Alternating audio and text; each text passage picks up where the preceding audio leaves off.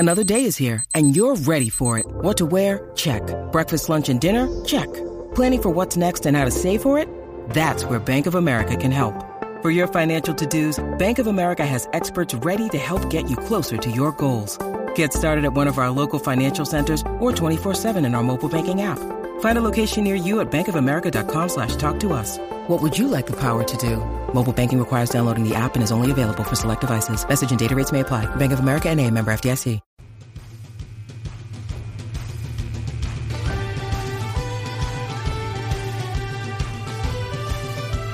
Welcome to another edition of Irish Illustrated Insider, brought to you by IrishIllustrated.com. I'm Pete Sampson with Tim Priester and Tim O'Malley. We've got a ton of stuff to cover.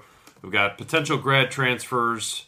We've got NFL Combine to talk about. We've got hoops to talk about. And since we're all at hoops last night, let's get into that real quickly. 2 games to go in the ACC slate. Notre Dame in great shot to win a double bye, which obviously huge advantageous for the ACC tournament there, but also, I mean, a really, really outside shot to get a share of the regular season ACC championship, but still an outside shot with 2 games to go is pretty impressive. I think Mike Bray made a good point that if you do get the double bye, you have legitimate hopes to go play for the championship game because you only have to win 2 games to get there. But it's too much in this league if you don't get the double bye. I think someone's going to roll through it. I think everybody thinks back to one time Syracuse did it in the Big East, and Connecticut did it. It's hard to do in this league now. And Notre Dame's got a great shot, as you said, the double bye. Also finishing, I think they can realistically think they can finish second because they're the only team that's contending right now that has an easy win left. They have Boston College, then of course a hard game at Louisville. Louisville is at Wake. Wake's not great, but it's a road game. They're 7-9. Florida State has Duke and Miami at Duke. That's tough. Duke has Florida State and North Carolina. Duke's last 6 or 7 games. Yeah, Duke's outrageous. Not passing anybody with a home game against Florida State and a revenge game for North Carolina. And then Miami's kind of creeping up there, but Miami has a couple of road games against good teams, including Florida State. So if you're Notre Dame, you got to think second or third. And if you beat Louisville, see where the chips fall. I know you mentioned first, but I don't think North Carolina's going to drop both probably. But I don't think that'll happen. Right now they sit third. Florida State is ahead of them. By virtue of the tiebreakers, they've defeated Duke, and Notre Dame lost to Duke. Yeah. But Florida State has to play Duke, so much can happen from here. The sports writers that are attending the ACC tournament are looking at the tip-off times. If Notre Dame is a 4th or 5th seed, they tip either one. They tip off at 2 o'clock in the afternoon. If they're a 3 seed, they tip off at 9. It's scheduled at 9. It'll be like 9:45 in New York City. Trying to get back to your hotel in New York City at 1:30 in the morning. You two are rooting against your I didn't say that. I didn't say that. Cover the game at a better time. I didn't say that. But, anyway, getting back to last night's game, I mean, obviously it's really difficult. Georgia Tech to sound like Mike Bray, but it's accurate here. I mean, they're really difficult to play against. They play a 1-3-1 zone defense, which keeps pushing you away from the basket. And if you do get to the basket, Ben Lammers is there, and he alters everything you do. Notre Dame had 10 3-pointers made and 10 2-point baskets made last night. Yeah, the ACC is great because everybody walked out of there from Matt Farrell to Mike Bray to Tim Priester saying, I don't want to play Georgia Tech again if you're Notre Dame. And I said, well, would you rather play Syracuse, Virginia, or Virginia Tech? No. That's what you got. So you definitely rather play Georgia Tech. Yeah. Because Georgia Tech can't shoot 3-pointers, right. And that will always be a significant advantage for Notre Dame, even though we've had a 64-60 game and a 62-60 game, and last year was 63-62. It's kind of stuck in that point range. It's just a lot of quality teams, and you're going to have to get someone good your first game. That's what happens when you have the bye, because someone wanted to get to you, so you're going to have a good team. Yeah, and look, Notre Dame, I was sort of curious to see where they stack up over the last 3 years in ACC regular season conference wins. Right now, North Carolina has 38. Virginia has 37. Notre Dame and Duke have 36. Yeah. So that's really impressive where Notre Dame is right now in terms of the league. And I mean, we were talking a little bit about you guys are voting for ACC all teams and Player of the Year. You can have a discussion about Bonzie Colson as ACC Player of the Year, but I don't think you can have a conversation about him not being on the first team. No, I mean, that has to be an absolute lock at this point. Yeah, there's no doubt about that. Justin Jackson probably, because of the way North Carolina's played and the way he's been the engine behind their drive to first place, will probably get it. Plus, he's a Tobacco Road player. So generally speaking, it goes in that direction. But Colson will definitely be a first-teamer. Farrell is a second or third teamer.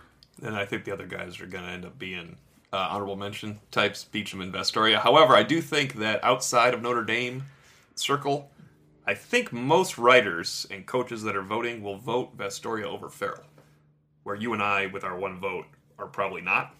But I bet you if you go with the coaches that have a vote, every coach has a vote, and then 16 media members, Irish Illustrated's one, has a vote. I bet you more coaches vote for Vastoria than We Farrell. certainly know how Mike Bray would vote. Right, I don't right. know if that's universal throughout the I ACC don't either. I just with think the coaches. familiarity, too. Like, they've been seeing Yeah. Vastoria hit shots. Farrell will probably You be know, it's- third team. I could see right? that, yeah. I guess switching over to football, Combine coming up later this month.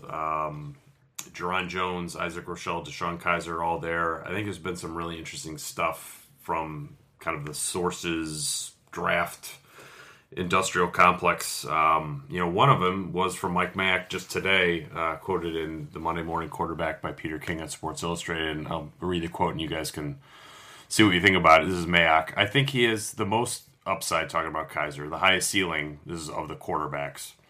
But he's 12-11 as a starter at Notre Dame. He played a lot of bad football with the game on the line in the fourth quarter this year. That is not acceptable, but he is 6'5", 235. He has that kind of prototypical franchise quarterback look, a Phillip Rivers type, if he gets everything right. Yeah, I think when it comes to quarterbacks, just the nature of the position, I think it's viewed very, very differently. Jared Goff, how good was Kel with their record? Not good. And he was the first pick in the draft, and in retrospect now, probably shouldn't have been. But I share those concerns as far as the 12-11 record. We said it throughout the season that the lack of chemistry with the young receivers was an issue. That's something Greg Gabriel has stressed to me in our pre-draft stuff with him. But the size, the arm strength, the combine's going to be really, really interesting because you want to talk about lack of chemistry. Now you have to throw a football to guys that you've never thrown a football to before, and a lack of accuracy can really be exposed in a quick period of time. But the competition he's going against at the position is just not that strong, and I think there's still a great chance that he'll be the first quarterback chosen. And that doesn't make you good in the No, NFL. it does not. But that doesn't Makes matter. you rich. Yeah, it makes you rich. He made the right choice no matter what because it makes you rich. He'll get his degree eventually. He's a smart kid. He's not a risk at all in terms of off the field. He's not a risk. He's going to prepare. I know there's the one report out there. He's going to try to become a good player. Kuiper made a comment about I character. never I got don't that know one. where that came from. Yeah, it's like, to me, if you're going to knock Kaiser for something off the field, could you say that he was overweight and didn't take care of himself in peak condition? Yeah, I think that would be a legit concern. But I certainly wouldn't be he was checked out mentally or was a bad teammate or anything like that. Like, was he a little overweight? Probably. But, I mean, he was taking headshots at the end of the year on a Useless 4-7 team at that point. And so, couldn't get a damn call on any yeah. of them. So, I mean, he put himself on the line and he put himself in harm's way a lot this year on a team that probably didn't deserve to have that. I bet if you're a Notre Dame fan, listen to this podcast now, and you also heard 2 weeks ago that they just learned how to lift and condition, and that their quarterback was overweight, you're probably really happy about last year. Yeah, exactly. Speaking of that, Jerron Jones, this is from NFL.com in the Sources Tell Us department. This is from a NFC director of scouting. And his quote is, "He's a character flag for us. He's talented, but I just don't think he loves the game enough for me to back him in our room. Who doesn't love those long arms? We all do. But I think he's lazy and will head south as soon as he has more time and money on his hands." NFL scout Tim Priester. That's, I mean, it's harsh because if you read the rest of this profile, there's a clear indication that some of that is coming from Notre Dame. And I think if you're a college coach, you have to be honest in your evaluations, because if you don't have credibility in that situation, they're going to stop asking. They're going to stop looking at your players. So, it's, the same thing happened with Lewis Nix. We couldn't figure out, well, what happened with Lewis Nix? Well, they talked to Notre Dame about it, and come up with the personality all over the place. Great player when he wants to be, but wasn't that way all the time. We can 100% validate that came from Notre Dame. Yeah. Jerron Jones. Yes, it did. Yeah, heck of a player. And then the take on Rochelle from NFL.com is basically he's just sort of a guy, no real pass rush ability beyond a bull rush move, and I think we would all agree with that too. I don't like that one as much. No? Oh, I agree with that. He's not a pass rush guy. I just think he'll be a 10-year NFL player from doing what he does. I think being a guy that plays the run. I don't think he does anything well enough to be a 10-year NFL player. Will he play in the NFL? Yeah. Is he a good character guy? Of course. I'm not saying a starter or Pro Bowler. I just mean Isaac Rochelle can always be the 8th best lineman you have on your team. I think he can be that for 4 years, but I don't know about after that. Is he any better or worse than Capron Lewis Moore? Well, I think Capron was better until he hurt his knee. Okay. Cap blew out his knee his last game of his career. True. It makes it hard, and then blew out his knee again in the NFL. That's a good point. It makes it hard to play. I'm just thinking of the Alabama game. If Rochelle blows out his knee, I don't think he'll be a 10-year NFL player. Rochelle will play in the NFL because he's strong at the point of attack. He's a good character guy. Yeah. He's a guy that several NFL teams will want on their roster. That's how I look at it. Because of who he is. But 10 years? I don't think he can do anything well enough to last 10 Victor years. Abiamuri had a lot more athletic ability than Isaac Rochelle and was clearly not a 10-year NFL player. Same with Laws, Landry. I like his size at defensive end. In criticizing your comment, I would like to bring up a freezing cold take of mine. Remember when I said 2 years ago that Notre Dame was going to have 20 draft picks in back-to-back years? I'm only going to fall about, I don't know, half of that, like 10 short. What will they? Now, there's some extenuating circumstances in there with players, but I blew that one. Yeah, look, I think we all pretty much blew this season. And the NFL draft, kind of a hangover from last year. It doesn't really have much to do with where things are going, which is probably a good segue into the grad transfer. We talked about Freddie Cantina in our last podcast coming over from Michigan. That's kind of interesting as a rotational receiver. Scott Pagano potentially coming from Clemson, and he'll take an official visit in late March. That would change the record that I would predict Notre Dame to have next year. I think that one would be huge because it would take a weak position or at least a questionable position and make it definitively pretty good. I mean, he'll start. You're bringing on a starter for the most important season of the coach's career, or probably his career. Yeah. I mean, that's huge. And you mentioned at the basketball game yesterday that, you look back at the Notre Dame Clemson tape. This is 2 years ago, of course, that Pagano really wasn't a big part of it. Well, was Makwa? I mean, that's what you're looking at. Did Tillery flash against Clemson? That you need bodies up there. This is the guy you need. He was the 4th or 5th best defensive lineman on a defensive line that is only 1st and 2nd round picks. Yeah, so that's okay. Yeah. I mean, that's fine. I mean, it's like people are asking why he's transferring, and I talked to his high school coach for a while on Friday for a story on Irish Illustrated today, and he's like, look, there's no ill will there. He liked his times at Clemson, loved Dabo Swinney, but, he's sort of been to the mountaintop there, and Dexter Lawrence and Christian Wilkins. He wants to get more than 6 snaps a game. Yeah, so, I mean, he wants to get out there and play, and then play at the next level. I mean, seems like... I mean, look, I get that every high school coach loves their kids for the most part, but he's telling me about how Pagano left him tickets for the last 2 national championship games. When he came back to Hawaii, he accompanied him on a middle school trip to talk to kids who were thinking about going to that high school. At the Army All-American game when he played, he gave away all his gear to kids on the field, and his coach was like, don't you think your mom would want... And he's like, I'm going to get enough of this stuff down the road. I'll just give it away now. I mean, it just seems like mature kid that age. A decent kid that he's a man now. He's 22. Would be a huge boost. Yeah, for Notre Dame's got a pretty significant fight on their hands here. There's no question. I mean, it's like Oregon, Oklahoma. I mean, I think Cal is involved.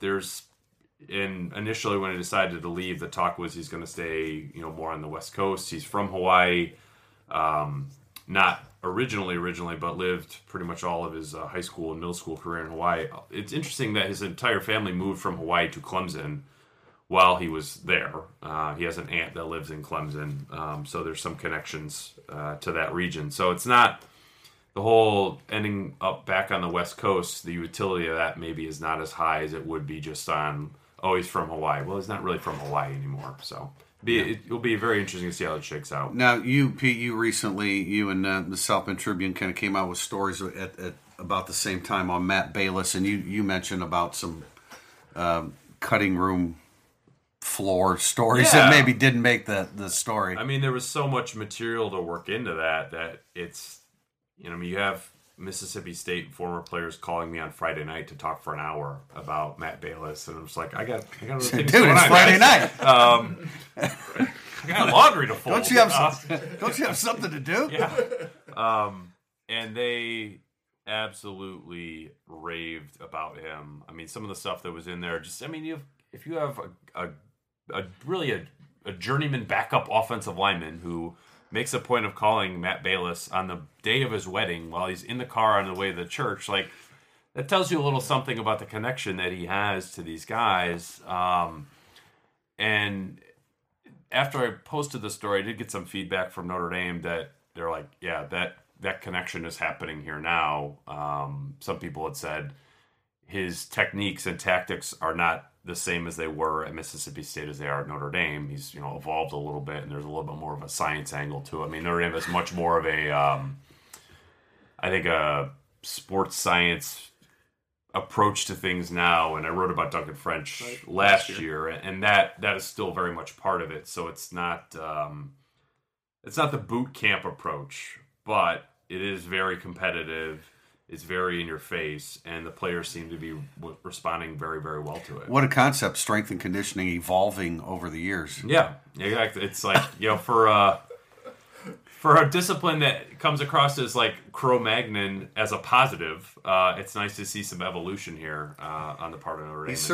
He certainly sounds and looks the part, doesn't he? Yes, yeah. It's like, I can't remember who I was talking. I think it was a parent of a recruit. And they were it was Cole Mabry's dad. And he was talking about how when they met Matt Balis on the visit, it was like, wow, that guy was put on the planet Earth to be a strength and conditioning coach or a Marine drill instructor. Yeah. That's it. Those are the two jobs. If you look at the 1-minute video put out, the Valentine's Day Massacre by Notre Dame, you could either watch it with no sound and know that he's a strength and conditioning coach by looking at him, or not see him and just hear him and know he's a strength and conditioning coach. I'm going to be very curious to see what the players are like when we talk to them about Balis, and what January and February are like when spring practice gets started next week. And I'm very curious to talk to Brian Kelly about that too, because it was certainly not lost on me, and it sounds like this is kind of how things are now, that Brian Kelly was in the weight room in that video. Because I don't think he's been in the weight room a whole lot, and I think that may be one of those changes from feedback, talking to players in early December about what needs to change. How do I need to be different as a head coach? Well, we want you to be around more. We want you in the weight room at these winter workouts. And it sounds like he's been that way. So I'll be curious to hear from the players and from BK himself about why that change is important, what that might actually mean moving forward. I think this month has been good for Notre Dame football, with how they finished the class of 17, how they started 18, the changes that have been made, and it doesn't excuse 4-8. It doesn't mean they're going to beat Georgia. But if you're a Notre Dame fan still, if you're a Notre Dame fan, if you've hung on and you're not just looking for change, then you have to be positive about what they've done since mid-January. You could hate everything they did from the beginning of the Texas game, when they came out defensively, until mid-January. But if you just look at it, just with an open mind, doesn't equal a win, but it's what they've done since has been positive. Well, I understand why, there are some people out there who are saying, well, I'll believe it when I see it in the fall. And I understand that completely. But the fact of the matter is, football is 12 months a year, and what they did from the end of the regular season in hiring the staff, which we all, I think there are a lot of real positive things happening with the coaching staff. We'll see that on the field. We saw it off the field in recruiting, the way they finished recruiting, the momentum that they've gathered with some of the. We're going to talk about Braden Lindsey a little bit later. That is one hell of a wide receiver, defensive back. They're doing positive things. You can't change September, October, November, and you can't speed up the clock to September of this year. But all of that stuff in between is very important, and it's been very positive. I'm in the camp of I'll believe it when I see it, but it doesn't change that it's been positive. They're not playing games, so you can't go back to it. You can't talk about it. I'll believe it when I see it. I don't know. Every time I hear a strength and conditioning comment, I think of Anthony Vernaglia. So, there's no... It's just the way it works. But it seems positive. Yeah, there's no question. And just to close the thought on that, is a source told me this. Like, this is where 4-8 is a good thing for Notre Dame because it forced a sort of a come to Jesus reckoning for the head coach, and I think his reaction to it has been encouraging because what did we say all last season? That he needed to evolve and get outside of his own comfort zone to save this thing and sort of like pull it back together. And will it pull itself back together? I don't know. But I feel a lot better about that happening now than I would have if they had gone 7-5 and it was like, oh, we just need to tinker a little bit. He needed to do a lot. He's doing a lot. We'll see how it plays out, and we're going to start to see next week. And 4-8 has been positive in another respect as well. There are some recruits that are legitimately looking at this and saying, damn, I can walk right in here and play. Pagano might be one of them. Yeah. Exactly. All right, well, that's it for segment 1 on Irish Illustrated Insider. We're going to have a 3-segment podcast today. So next, questions from our readers, burning up the boards, and after that, we'll have a recruiting segment and our recruiting roundup.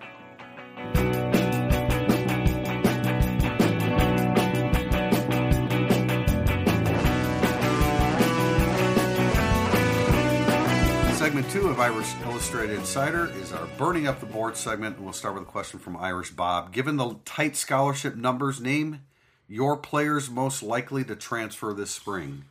God, I hate these questions. I know. Sorry, Irish Bob. No, all due respect. Position. Well, because the reason I I agree with you because we don't want to be disrespectful to a player chasing somebody out. Right. We don't mean it that way. We're going to answer this by position, full position. Well, and what are the situations that could prompt a transfer? We don't want to be disrespectful to any of the kids. If the defensive front changes where big DNs become D tackles, then you've got way too many D tackles, and some of those guys are not going to play. So you wonder if something is going to happen there. You know, the offensive line is the offensive line. That seems healthy. Nice progression there. Quarterback, same way. You know, defensive back. Got to be something out of that group that will. You'd think there would be one, but Ashton White is a name that comes to mind. Has not played. I mean, now Ashton White has said to me that he's not going anywhere. Right. But you get through the spring and you're like, crap, I don't see the end of the light, or the light at the end of the tunnel here. Maybe stuff changes. I don't know. I think with Holmes and Brent already out, Montelis gone, McGovern gone, Zaire gone. Obviously, there's not a lot of guys I look at and think, well, that makes sense to leave. Unfortunately, that usually leads to a guy leaving where it doesn't make sense to leave. And every year there's a freshman that sort of gets through the first full academic year and it's just like, just not for me. So maybe it'll be somebody like that, but that would be just throwing darts in the dark. I think every year after the spring or during the spring, you lose a wide receiver, defensive back, and this will be no different. Yeah. But they already lost a couple wide receivers, so that really, I'm not sure that can happen this time. Right. You know, that's Brent, whatever. So, Brent was whatever, I mean, Pete, you said D lineman, do Treadway, Tiasim. You're thinking along those lines. You wonder if they're just buried there. Yeah. There's just not a lot of hope. And I didn't write anybody down on offense. The other name I wrote down, Josh Barajas. I mean, linebacker is going to get reshuffled too. Right. I mean, maybe the same as defensive line. If you're going to a 4-2-5, there are really only 2 linebacker spots. Our scholarship chart, I got 1, 2, 3, 4, 5, 6, 7, 8, 9, 10. 10 scholarship linebackers for 2 positions. Well, I'm gonna have a dilemma with this whole wording of this because the Rovers are. I'm breaking Rover out of that. But why does Clark Lee coach him then? No, I'm just saying these guys. Okay, who's a Rover here? Morgan, Martini, Coney, Jameer Jones, Bilal Barajas, Drew White, Spencer Perry, Jonathan Jones, David Adams. Spencer Perry is Bilal, maybe. That's it. Martini's a backup Rover to help out things. So Martini is a situational. Let's say you have 8 linebackers for the Buck and the Mike. That is a lot of guys at that position. Yeah. So that's a tough spot. We don't know who they'll be, but people will transfer. Here's our answer. That always happens. Yeah. So, for 30 straight years. Yes. Did you write down anybody offense? Well, you said receivers, and you're right. The receivers that we're going to transfer. Did have some receivers leave. I wouldn't think anyone. You know, it's There's nobody that even makes sense at receiver. McIntosh makes a little sense, doesn't he? I hesitate to name anybody that's a freshman this spring because they haven't even had an opportunity. Redshirt freshman that just moved over, he could be a running back or a wide receiver that contributes. It's not a bad question, Irish Bob. No, we're positions is the way to approach it because you can look at Glut and say someone from this is going to leave. Offensive linemen never leave, by the way, until they're fifth-year graduates. I was kind of looking quickly. They just don't. They either go on medical or go through 5 years and then go. Because you need a backup offensive lineman. I'm trying to think of one. They don't. It's not something at Notre Dame where you lose those guys until their fifth year when they want to. I think guys that haven't played it down, just saw a name written down, guys that haven't played it down will just graduate from Notre Dame and not play it down. I would agree. That's what offensive linemen do. Yeah. All right, Irish Bob, good question. I just hate answering it. All right, Irish Boo.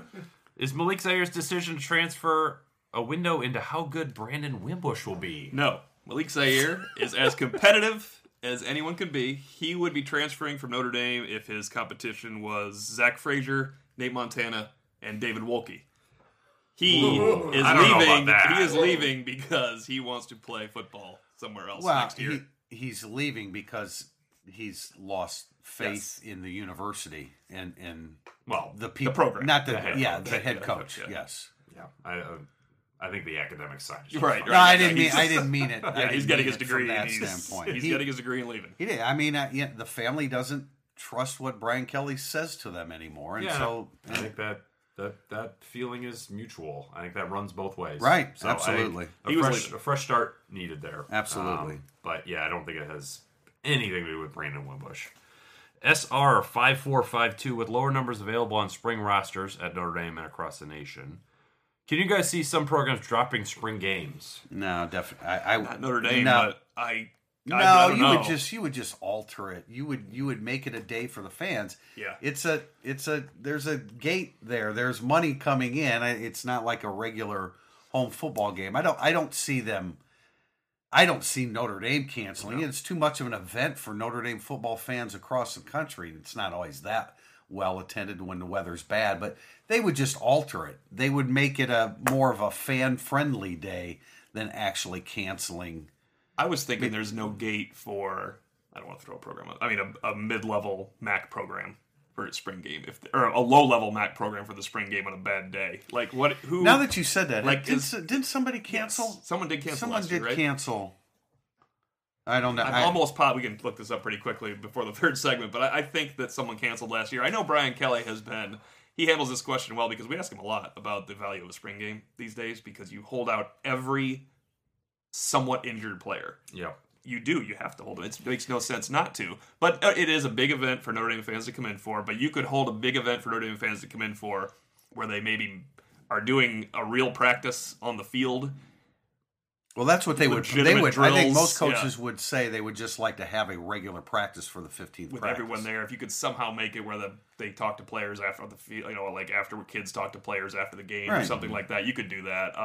Because it's altered so much now with the rules. I think there's no punts, there's no kick. It's just weird to watch the game. I mean, we make jokes about it all the time. They're doing the altering. Yeah, I agree with what you're saying that Brian Kelly would probably just rather have a 15th actual practice and the final 4 or 5 periods are live scrimmage. I mean, I enjoy going to watch open practices and watching the final 2 periods for those like full speed team periods more than the actual spring game. I feel like I get more out of that. I mean, last year I feel like watching the spring game, the linemen are going 3/4 speed. It's just they were going full speed. It just looked like they were going 3/4 speed. We in the media get way more out of a regular practice than we do that. Absolutely.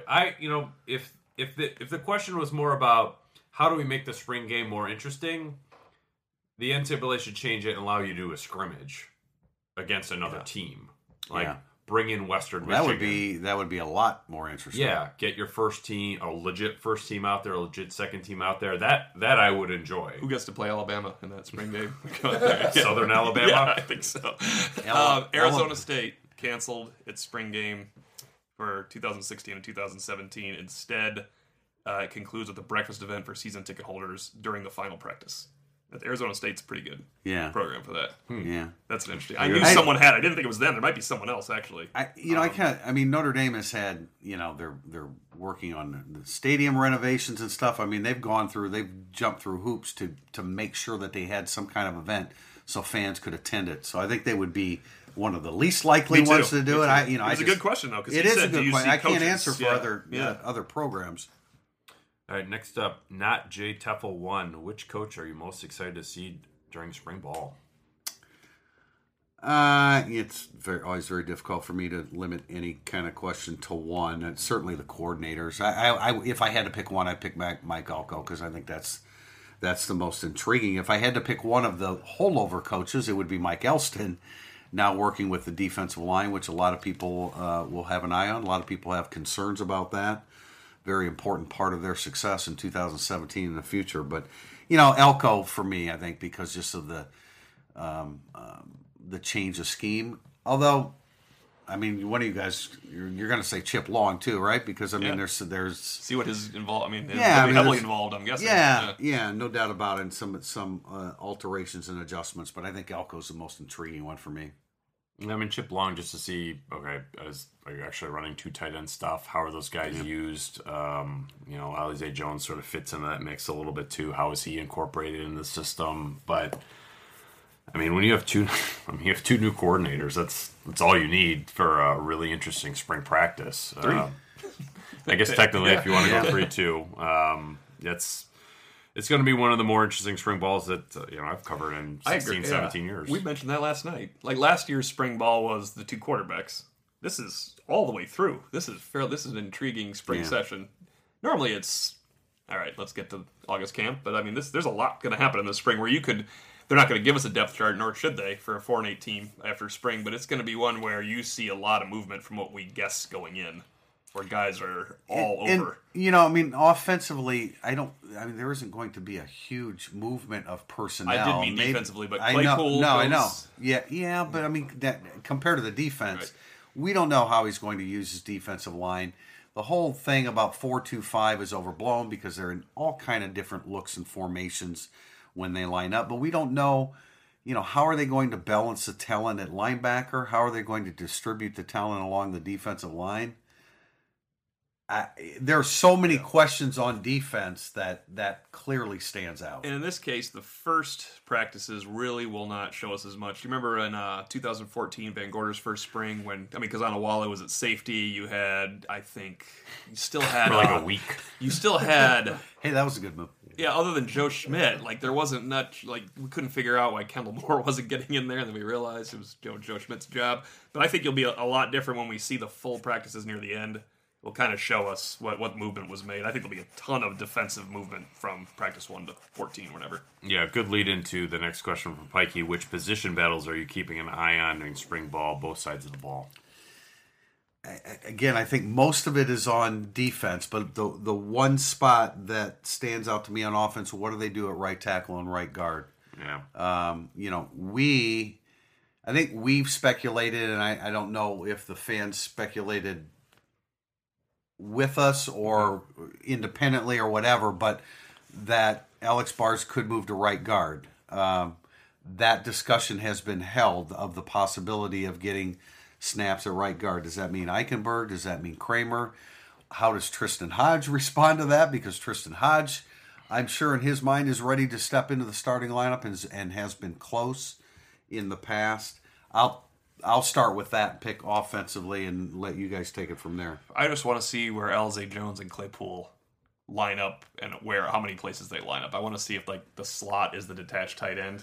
I just want to see where Claypool goes. You want to see him run down the field again. Yeah. It's been a while, right? Yeah, I was following him around campus earlier. I tell you, he was on time today. I'm the Rover backer because I want to know if there's a legitimate chance for a Spencer Perry, DJ Morgan, or is it Drew Tranquil? I want to see if they actually stick a safety there, or do they try to sort of get Asmar Bilal to do that? Because I think he's a really interesting body type, and that's a name that Clark Lee threw out. I think. Well, and actually, both Perry and Morgan are going to start out at safety. That was said on signing day. But I'm expecting Perry to move to Rover sooner than Morgan. I think Clark Lee is too. Yeah, I think they're going to give Morgan a little bit more of a look at safety. Corner, we might just be totally wrong when Julian Love should probably, the way he played, he should probably start, but Troy Pride Jr., Dante Vaughn, Nick Watkins, Julian Love, because Crawford's not in the mix for the spring to compete. That's a foursome where we could just be, if we went in and picked the two starters, we could just be totally wrong by the time the spring is over. But those guys go against each other. Yeah, it's as good as Love was last year. I don't think there's any sort of it's your job. Yeah. That's gonna be a tough competition. I bet it's his. I bet he wins it. Yeah, I bet he wins the spot. But that's not an impossible, total upheaval of the top two next. Well, yeah. I mean, look at a guy like Mike Elko comes in and says, Dante Vaughn. Wow, I think I could do a lot of things with that guy. Yeah, and maybe he looks at Nick Watkins and he was like, he's got really superior length as well. And they're like, well, I really like these two long corners opposed to this, shorter Julian Love type build, and he goes with that. I don't know. It's a good problem to have because last year they had the bad problem to have last year. Now they have a good problem to have. Breaking down the position battles when it was Jaylen Brown and Josh Atkinson at corner was really fun. Question from Griswold06. Glad to see that Sean Crawford is ahead of schedule in the healing process. Does this mean he will be 100% by the start of fall practice? If so, as of today, who would you put at the starting four DB positions? I wrote about this last week. I talked to his dad and a trainer as well that Crawford's working with. Basically said he's ahead of schedule, which backed up what Todd Light said on National Signing Day. And the dad mentioned nickel is a real good possibility. So maybe he won't be field boundary and he'll just be the nickel this year as he sort of gets back up to speed. But they're certainly in a more of a position to do that as opposed to last year. Yeah, so there's the expectation he'll be good to go when training camp starts in August, and he'll be running around at least in a limited capacity during spring ball. But they're not gonna push that. They said they'd be more careful this year, right, with what he does in the spring. And they were fairly careful last year. He was a green jersey, but he was on the field in the spring game. Whereas like Dalen Hayes had a shoulder last year, was a green jersey, and was not on the field. So I would expect that training camp rolls around, Sean Crawford will be out there taking full reps, and I think it's going to be probably a bit of a rebuilding first half of the year for him. But maybe he can be a good nickel back for you over the last 6 games. My God, now every step he takes, you've got I felt the way last year. Actually, I know. Now you really do. That's he's key. That was. Remember, we made a list of guys that you cannot lose, and Sean Crawford was real high up there last year. I think retroactively, he was 2 years running high on that list because you look at where their secondary was 2 years ago. All right, CPU 15. I know numbers are tight, but does the staff truly believe that we are in a position to pass on a defensive end the quality of Malik Vann? Is this a sign that Mike Elko feels good about some of the young defensive ends already on the roster, or that we feel good about other recruiting targets? Pete, I'm going to want you to answer that or give us a little bit more depth to that. My only comment is what I saw of him on film, and my reaction was, well, first of all, when I saw the first rep, you say strong side defensive end. But then as you watch him more, it's like, okay, well, this is a little bit different strong side defensive end than like an Ethan Johnson or Isaac Rochelle or Jonathan McAllister. This is a guy that's got a little bit more pass rush to him, a little bit more suddenness, good size. You'd like him to be a little bit taller, but I thought he's a pretty good player. The fact that Notre Dame made this decision, Pete, can you add some depth as to why they can move forward with the process of recruiting defensive ends, which they need, and do it without pursuing Malik Vann any further? Yeah, well, I think first let's look at the scholarship chart on Irish Illustrated for 2018 because they're already at 86 scholarship players. So numbers are going to be tight. I think, you look at sort of the narrative that comes out about Notre Dame saying, well, we decided we're not going to take any more guys at that position. Well, they haven't gotten a defensive end or a defensive tackle since the summer when the Adamalola twins committed, and one's a DN, one's a D tackle. So that seems a little bit weird. But I think when you look at it sort of on the whole, how could they pass on this guy? Maybe Myron Tagovailoa-Amosa is the guy that actually took up Malik Vann's spot, because if they look at Malik Vann and say, You're already 250. You're probably going to be 280. That means you're going to be a defensive tackle.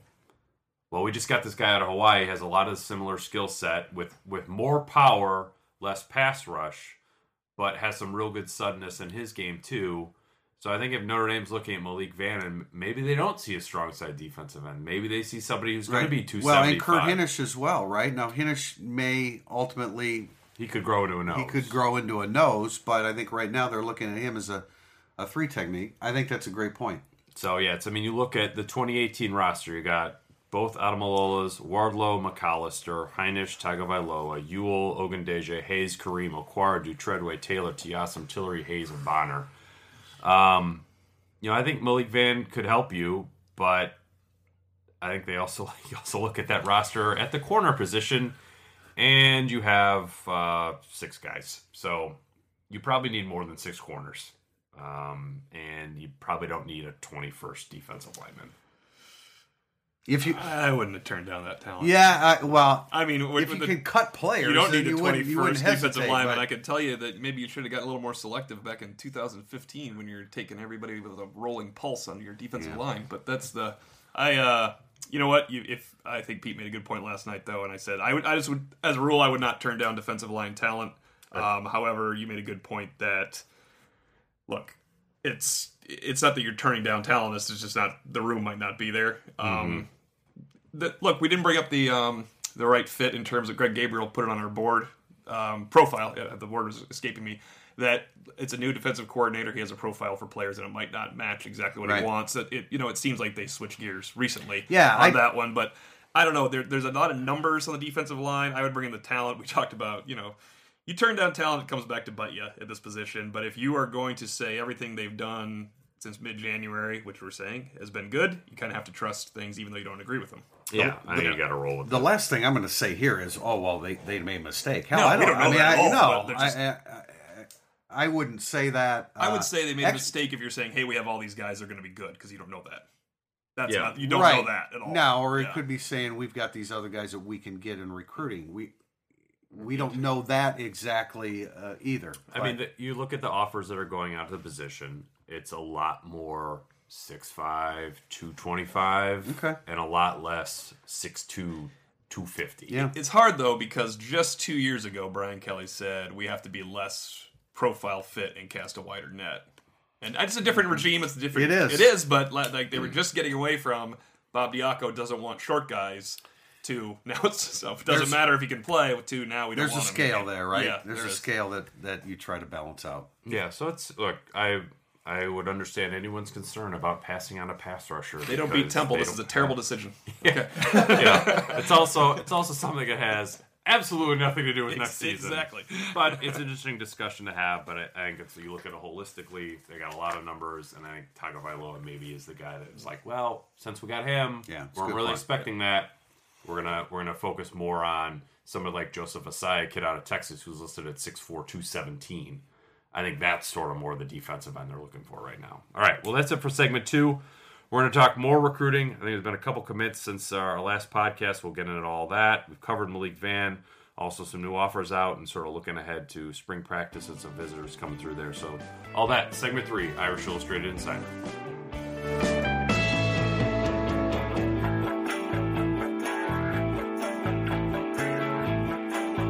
Segment 3 of Irish Illustrated Insider is our recruiting roundup, and since our last podcast, Notre Dame has received verbal commitments from wide receiver Micah Jones and wide receiver Braden Lenzy, 2 very different type of athletes. I really think that Micah Jones looks like a tight end to me, a guy that's accustomed to playing in the slot in high school, as he likely will in the Brian Kelly, Chip Long offense. But nice additions. I love Lenzy. What do you guys think? Yeah, I mean, Micah Jones to me he's a long athlete. I don't know how smooth he is changing directions, but they don't have that body type. They didn't sign it last year. 6'5" is 6'5". He's got decent speed. He's a 3-star on Scout. I think he's a low 4 elsewhere. I think that's a fine, appropriate rating for the guy. I wouldn't go much higher than that. He was a regional recruit too, so it's not like somebody that schools from the SEC or Pac-12 were coming into Chicago to try to get. He wanted to stay closer to home anyway, so that probably played a part in it. But fine player. He's a player Notre Dame signs almost every year. Sometimes he's named Miles Boykin. This year he's Micah Jones. So I would say Braden Lenzy is somebody Notre Dame doesn't sign every year. And he's got great speed, great speed to go with surprising amount of physicality in his game. And, as much as comparing anyone to Will Fuller is a bit crazy, there's some stuff on his film where you're like, I remember seeing that on Will Fuller's high school film too. That's as far as I'll go with it, but that's still going pretty far. And really, he at this stage in his career, he's faster than Will Fuller was. Fuller even talked about how his speed came right before and into college. I mean, he wasn't quite as fast at that stage. It's weird to me to think of that a kid gets that fast between 16 and 18, but it happened for Will Fuller. I mean, and Will Fuller's a different cat running down the field under the ball, as DeShone Kizer found out. But boy, I mean, Lenzy can. You're right. This isn't a guy they get all the time. Will Fuller wasn't a guy that you thought was going to be Will Fuller. He was just a really good prospect at wide receiver, and that's this. And when was the last time you were more intrigued by a wide receiver prospect at the time? I know it's hard to remove yourself because Will Fuller is clearly the best one, but I mean, you're going back to Elvin Miller. You saw AstroTurf, his knee blew out. I don't think Pete even knows that name. He might know that name. I know, it's the famous line. It's a long line. If he saw AstroTurf, he blew out his knee. Right. Looked at it. But he was a Blazer. Great All-American, but yeah. He had size too. I don't know how you can't see the similarity to Will Fuller with Braden Lenzy. And I look at speed. You're right about Will Fuller's speed. He didn't really attain that level of speed until he got to Notre Dame. Everyone should get that type of speed. Yeah, no kidding. No kidding. See, that's a strength and conditioning program. What are you guys talking about? I love Lenzy. I mean, I think that he's got a lot of 5-star, as I like to say in my reviews. He's a 4-star player with 5-star qualities. His ability to adjust to the football in the air, to twist and turn. Everybody uses the term agility a lot. I don't know. There's got to be a better word than agility, because this guy's agility is just the ability to turn and twist and make plays and stay on his feet and then get right back in stride is really impressive. I love him.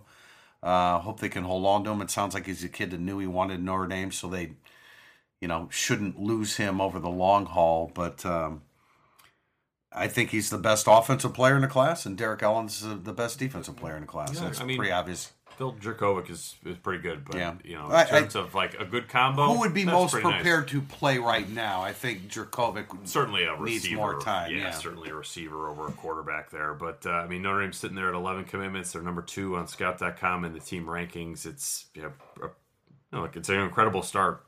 You don't need to qualify that any more than that. And spring practice is coming through. I wouldn't be surprised if they picked up 1 or 2 offensive linemen next. A guy that I really like is Hayes out of Traverse City, Michigan. It's offensive tackle who's sort of a high school tight end. And they need more guys like that, because this is the focus of this class is going to be guys more like Cole Mabry, who was he started, I think I mentioned this on this podcast, but his sophomore year or his junior year started at 6'4", 197 on the offensive line, sophomore year. And then, somebody like Ryan Hayes out of Traverse City, who's listed at 6'7", 250 right now.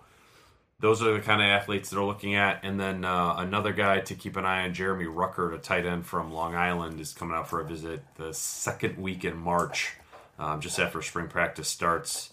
4-star prospect, Alabama, Florida State, Michigan, Ohio State offers. So if they can get a tight end to go in this class after last year's group, that's pretty ridiculous. But I think the energy of Chip Long at that position and what he wants to do with it, if he comes out and watches spring ball and it's like, wow, you're running 8 tight end sets, then there's a lot to like. So Two is always open. Yeah, it's like overall Notre Dame recruiting, it's in good shape, and I expect them to get 2-3 more commitments during spring ball. I really like Dirksen. Now I know he's not a pure tackle. He's a guy that could be a guard or a tackle. I really think that he's a very proactive offensive lineman. Remember in the last podcast when I was talking about Mabry and the blindside reference?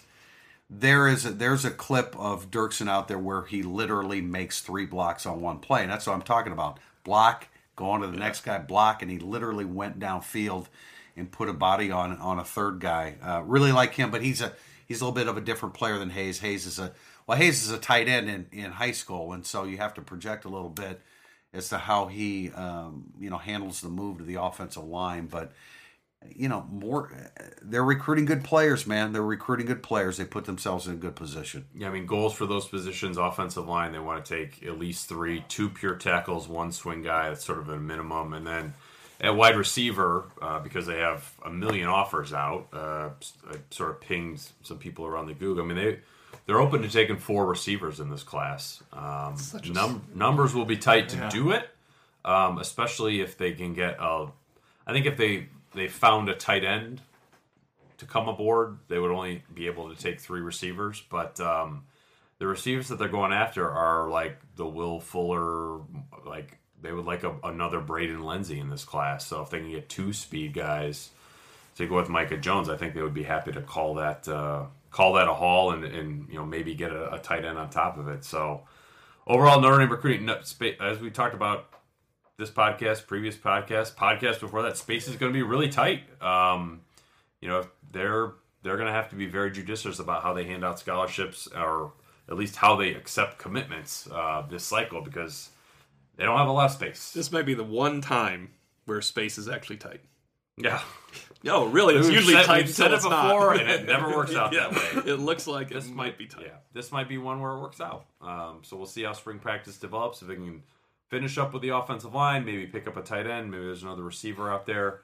I mean, they easily could be at 80% full by the time fall camp kicks off, maybe beyond that. So it would be that would be a really impressive place for Notre Dame to be. As far as spring practice, next week we'll be back on Monday, March 6th. Spring practice starts a couple days after that. We'll have a Brian Kelly presser, I believe, on March 7th.